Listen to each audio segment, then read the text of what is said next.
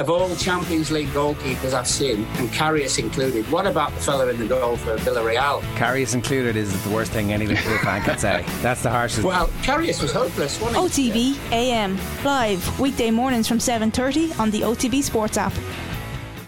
The Newsround on Off the Ball. With Gillette, for an effortless finish to your day. New Gillette Labs Razor with exfoliating bar. This is News Talk. Now then, you're welcome along. US PGA starts tomorrow in the golfing world, second major of the year. We have Tiger, Rory and Spieth as the marquee group across Thursday and Friday. We will be over to Southern Hills this hour. Jeff Shackelford, golfing journalist of some renown, is with us. He's been following Tiger, for instance, over the last couple of days. On Wednesday night rugby, Fiona Hayes and Keane Tracy with us just after 8 o'clock. Lots to discuss in the football show. Dan McDonnell will be there. He's also here. Dan. I am here. Here for the night. Pleasure to be, Joe. You've had a busy day, as we'll come to in just a moment. 53106, the text number. We're at Off the Ball on Twitter. Cathal Dennehy is in studio for the Newsround as well. Hey, Cathal, how you doing? How's it going? Cathal Dennehy was on the show last night. Cathal Mullaney is with us. I'll take it as a compliment. I'm calling people the wrong name left, right and centre It happens, lately. Joe. I think that's just, as you know, people used to mock Jack Charlton and various people, but I mean, you look back in time and Jack Charlton was probably only 51 or 52 or something like that. Just our conception of time is that they were far older. So like, effectively we're on the way there. I called Mark Nolan in the intro to Monday's show. I was listening to Cathal Dennehy last night with Johnny. There you go. And here we are with another call. How can I be expected to keep up with these things? My easy. apologies. Cathal Mullaney with us here for the news round. I suppose we should start down with the big talking point, and I suspect, Cathal, it's in your news round. So we might just skip ahead. You can bring us the very dramatic news surrounding the League of Ireland this afternoon. Yeah, so the FAI says it remains committed to a zero tolerance policy on match fixing. It comes after 10 men were arrested in connection with alleged match fixing in the League of Ireland. The men, who range in ages from their 20s to their 60s, were detained this morning following raids in Dublin, Cork and Limerick. It was part of Operation Brookweed, a 3-year investigation by the Anti-Bribery Corruption Unit and the Garda National Economic Crime Bureau. The FAI added it will be making no further comment as it's a legal matter. Dan, I suspect you've been working on this story all afternoon. Yeah, first thing, well, it was early this morning when this all started, and of course, you're in a million sort of like WhatsApp groups or something where this is a source of discussion. Now, the thing is, like, it's I've been writing about this today. It's not like there's a sense of, unfortunately, it's not as if there's a massive sense of shock and surprise here. This is, as the FAI statement sort of mentions today, it's effectively, it's a continuation of a previous case and a probe that was, which dates back to 2019. And again, you have to be very careful with this because it's a legal case that is at the early stages. We don't know where it will go.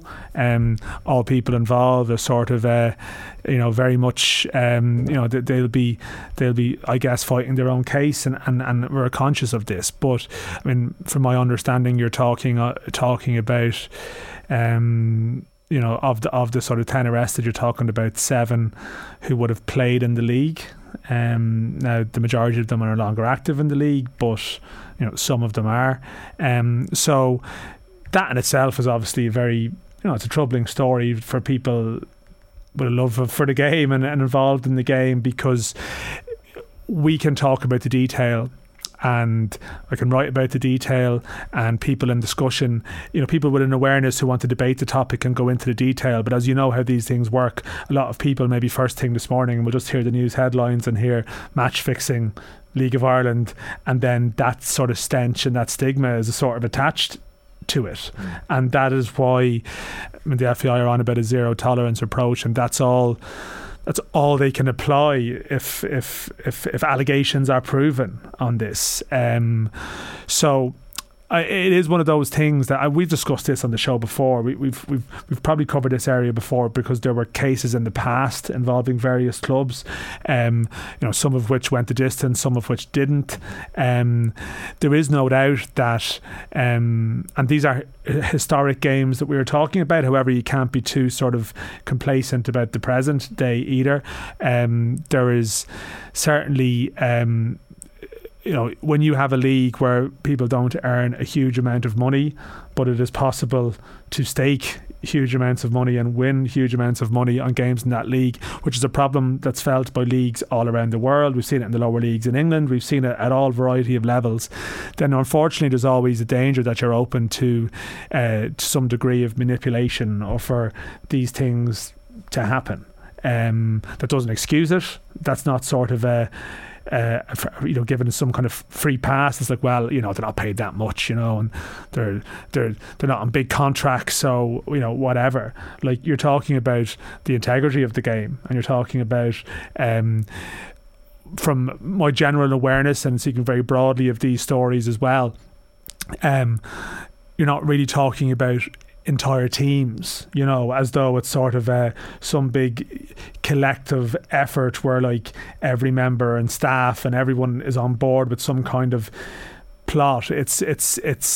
These allegations generally tend to centre around smaller number of players operating within a group, which means that really they're not just you're talking about I suppose behaviour towards even your own teammates and your own club and employers at times, so there's a lot to it, but it's a worrying subject. Well, it sure is. And when you say it's not so much the present day, I mean, when these allegations date back to 18-19 matches, that's very close to the I think day. I think it is. That as present day. No, really. I'm sorry, I'm not even. I'm just saying that at the moment, I think there's a danger that some people can find some solace in that, but you can't be like, 2018-19. Yeah, that's present day. It's very present day. It's not historic. I do think it goes back a little bit further, this one, to games in the years prior to that, but certainly that's part of it. Yeah. So 10 arrests.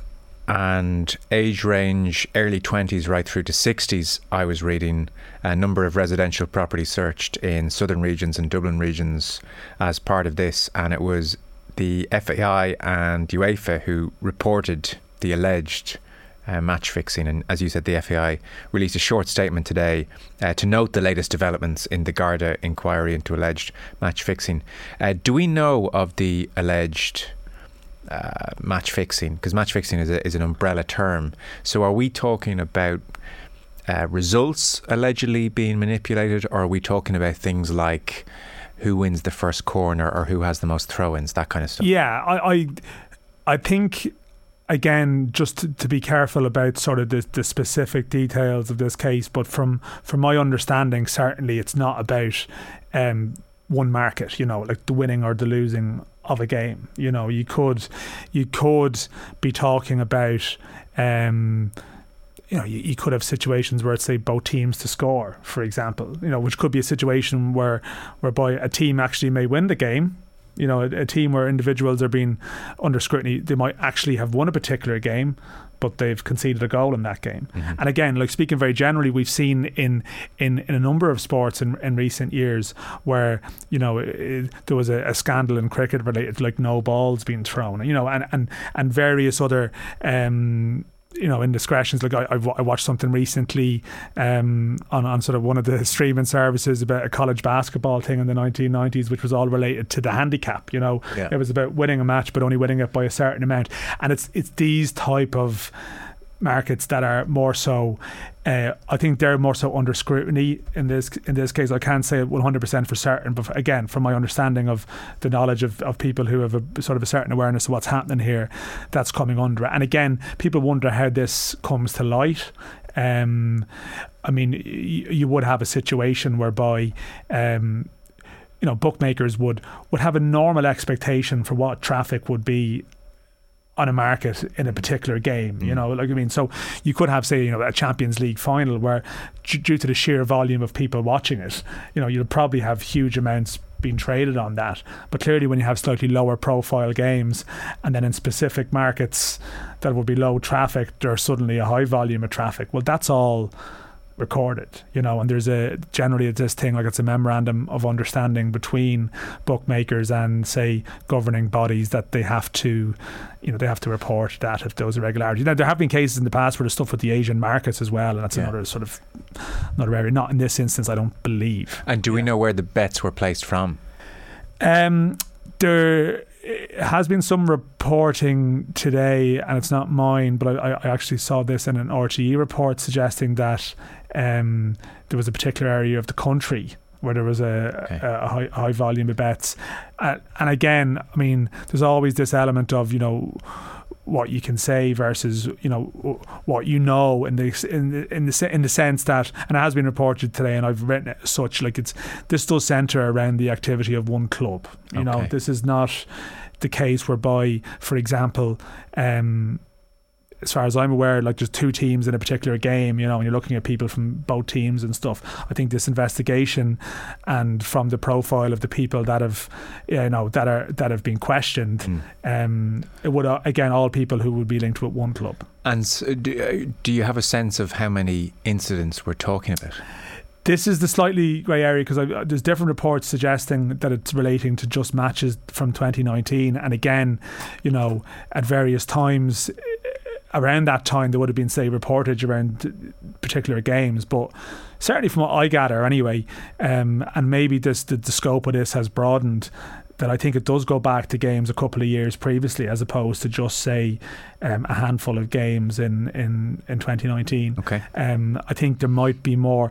I mean, it does appear again that, you know, like phones and various things have been taken. So I don't know. You might start from somewhere, and then it could lead you to a different place, you know. And then just one last point. So 10 arrests today. There is anonymity. Yeah. Anonymity, clearly. When would that change? If there were charges brought? Yeah, I think that would be.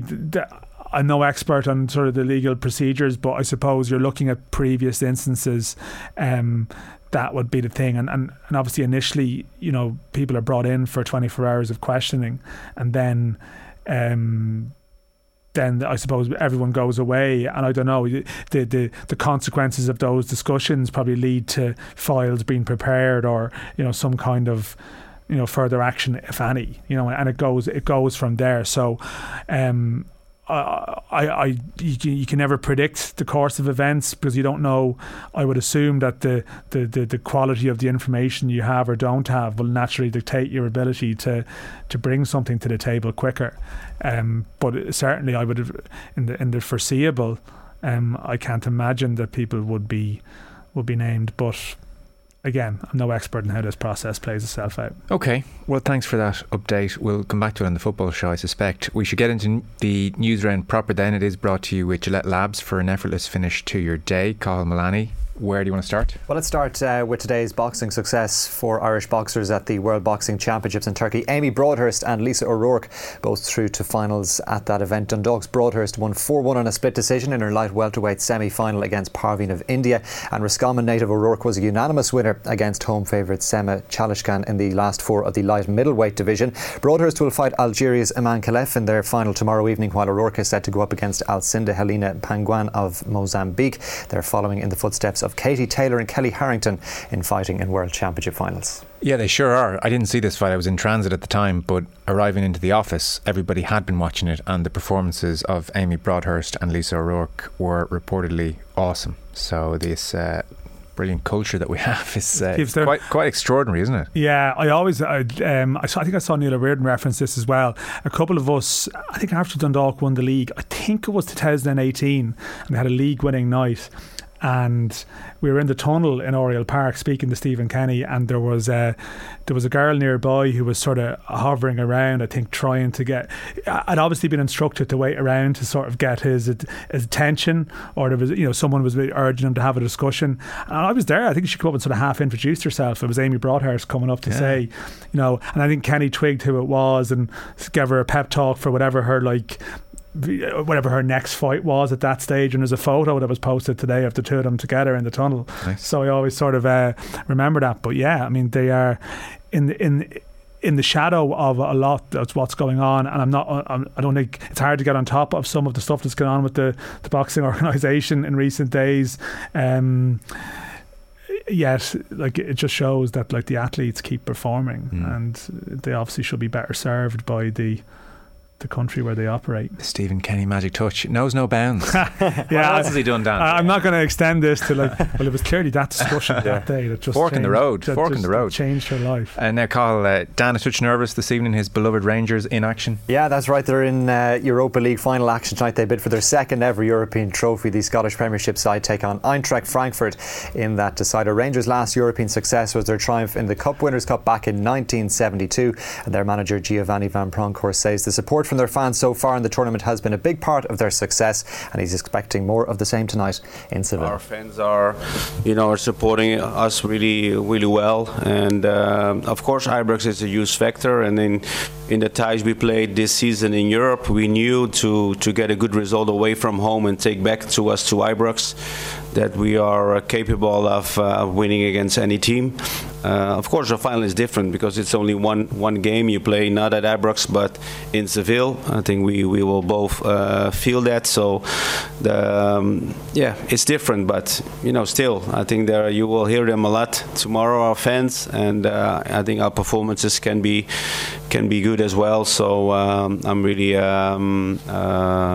I think we are ready, and we will play the way we always do, and make sure we give everything we have to make sure we're going to win this game. Yeah, kick off this evening, 8 o'clock. I got a withering look there from Dan McDonnell after my very lame gag. I felt it had been a heavy start to the news round. I just thought we needed something. It wasn't my best effort. That's the kind of high caliber banter that wins you awards, is it? It wasn't. Irish man couldn't possibly want Rangers to win. Yeah, let's go to that old trope and see where it takes us. Were you a Celtic fan growing up? Not especially, no. I definitely probably went through that phase of when when Celtic had that sort of run of misery. I remember that time with Paul Byrne from Dublin scored the equaliser for Celtic in an Old Firm game at the time when Celtic weren't winning anything at all really in the early 90s. And I remember being overjoyed by that and supporting them at that stage, but I'd be pretty indifferent to it now in recent years. And I know there's a lot of Celtic fans out there who will be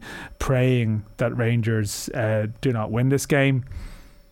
I mean, agnostic. I just it just doesn't. And I'm well aware of the reasons why people would feel strongly about them. It's just not something that necessarily particularly energises me, I have to say. But I must say the Europa League semi-final scenes in both stadiums. People can sort of denigrate the Europa League, and that's fine. But the sheer euphoria of the Eintracht Frankfurt fans and the Rangers fans, whatever you make of them, was incredible. Yeah. It was this is why these secondary competitions. These are the type of clubs that should contest these finals, not Manchester United. Do you know what I mean? I do. Teams that are in afterthought territory, and that's why it's a highlight for them. It's a good European final in that context. It will be the worst gag I make at your expense between now and 10 o'clock. I promise. Here's hoping, John. Yeah. that's what 2 hours 40 minutes. Yeah, no guarantees. Warm in here. So, well, speaking of fans and losing the run of themselves, I think most have seen the footage by this stage on social media. It was reprehensible. Yeah, that's right. A man's been arrested on suspicion of assault after Sheffield United captain Billy Sharp was headbutted on the pitch at the City Ground last night. It happened as Nottingham Forest fans spilled from the stands at the end of their Championship playoff semi-final win over the Blades after a dramatic penalty shootout. Sharp wasn't even playing because of injury, but his manager has said he needed stitches after last night's incident. In a social media post, Sharp described the fan that dished out the headbutt as a mindless idiot and a scumbag, and he went on to wish Nottingham Forest well in the playoff final against Huddersfield Town. You were watching this game last night? I was, yeah. I did flick over to it. Once Liverpool equalised, I sort of felt they were just always going to win. And I was more interested in John Egan was involved in the Sheffield United game, and Conor Harrahan come off the bench and stuff. But just the Championship, again, the games mean so much, and how did the television cover this incident? Well, I'll be honest, I didn't catch this. There was a big invasion at the time, but I think it only come out subsequently. Yeah, I think it was just press conference afterwards. I saw a social media clip where it's just at the bottom of the picture where you can see the fan kind of running towards him on the sideline. But I mean, Sharp is just standing there taking in everything that's happening on the pitch. I mean, nothing provocative at all. Yeah. And this guy just basically runs through him. No, totally blindsided. Yeah, the pitch invasion was just presented initially as euphoria, which it was, because Forest had completely frozen in the game. It was like their worst nightmare unfolding. The whole stadium was on edge, and then they somehow, they won the penalty shootout, and it was pandemonium. And that club hasn't been in the Premier League this century. So there was this outpouring. But like a lot of these playoff games, like they have these big invasions at the end of it, and sometimes you're just going to have a tipping point incident that does lead to some kind of sanction. And we're seeing a lot of various antisocial activity at games at various levels and codes in recent times, and it does come to the point where it's like, yeah, I mean, it is one idiot and it's really unfortunate, but do you have to do something that has implications, whether it be next season or something? Because you have to have some form of deterrent. As well, you have to protect, above all else, you have to protect the protagonists involved. And it's not about this incident. I stress that. I couldn't stress that more. But what popped into my head was we did a piece with, I think it was Mick, you'd remember outside. It was about the drug use of fans and cocaine being found on trains going to matches right now, and how it's on the up. And this wasn't just anecdotal. This journalist, it was a great piece. He had spent time with the UK police forces at various grounds around the country, and they were all saying drug use is massively on the up. We're seeing increased antisocial behaviour. We're seeing trains trashed on a Saturday where Matt Slater, I think, says. I think Mick, that was my thought as well. Yeah, and we're seeing sniffer dogs waiting for fans getting off trains increasingly. I stress. Legally, very important to say. I don't think, or how could I possibly know if that has anything to do with last night's incidents? But it does feed into this overall sense of misbehaviour amongst fans in the UK on the up, and that was the sense of the police force as well, actually. So I mean, geez, it's not often you see a running headbutt, is it, in life? No, and like right. I mean, it is caught on camera. It was always going to be caught on camera, so it is sort of mindless in that regard, but no, it is true, like and again, you don't want to be sort of too what's the word? Like, you don't want to be saying, "Oh, these pitch invasions are terrible." In some respects, they're great moments to see it, and like something natural about it that you don't want to take out of it. But if it spills over into this, well, then they're just going to be stopped. Well, I suppose the difficult question, if you're the football authorities, how many moments like last night can you absorb and allow for to continue letting pitch invasions happen? 0, I would say. 1 in 100. I mean, it could be, again, I'm not being this, but that could have been a serious episode. What if his injuries were more serious? Absolutely. It's a completely different discussion. Even 1 in 100 seems like one too many. So I don't know. They're in a difficult position now. We'll chat about that in the football show. I mean, you also do see footage of the stewards. What can you do if everyone's taking off and running? If that's, in the culture and people are leaving their seats and hopping the fence, it's touch tricky. So Southern Hills will be chatting to Jeff Shackelford 7:30. Tiger Woods amongst those there. Yeah, and he believes he can win this week's US PGA Championship. The 15-time major winner plays for just the second time since sustaining serious leg injuries in a car accident last year. He made his comeback, of course, at the Masters, where he made the cut but faded after the first round. Woods will tee off alongside Rory McIlroy and Grand Slam chasing Jordan Spieth in tomorrow's opening round, and having won the PGA at the Tulsa venue in 2007, Woods says he's confident he can contend as he's getting physically stronger. I know how to play the golf course if I can just putt well. You never know. Unfortunately, Saturday I think I had like 15 three putts, but it was one of those things that the thing that I was frustrated with is that it deteriorated as the week went on. I got more and more tired and more fatigued. I didn't have the endurance that I wanted, and now, I mean, I shouldn't expect it because I didn't earn it. I didn't go out there and I haven't done the work, but we're able to put in a little bit more work, and it's only going to get better as time goes on. So as the months pass, and it's going to get better. Tiger. Yeah, I have to, when I was watching the press conference for Augusta, some of the stuff around that, like someone eventually did ask it. It was like, is this pain going to get any better? Because he was painting a sort of a grim picture of his mobility, and it was the obvious question that was eventually asked. Well, is this it? Yeah. Like, is this as far as he can go? And now you're starting to hear him say, "Yeah, as you said, maybe I could be a little bit better." And it just makes you think. Starting to get very interested in St Andrews. You see, which is such a generous terrain. Distance isn't an issue. That's the one. That is the one. Yeah, that is the one. Yeah, 2-time winner there. So we're going to talk to Jeff Shackelford, who's over at Southern Hills and has been following Woods actually for the last couple of days as well. He's going to join us very soon. Matt Lawton, by the way, that piece, Matt Lawton. So if you Google Matt Lawton drugs fans then you'll find our piece with him and his piece as well online. It's really well worth a read, and he was very good on the show as well, so you'll be able to watch that back if you're interested. Cathal Mullaney, thank you. Thank you, Joe. Dan McDonnell staying with us for the evening. We're taking a short break.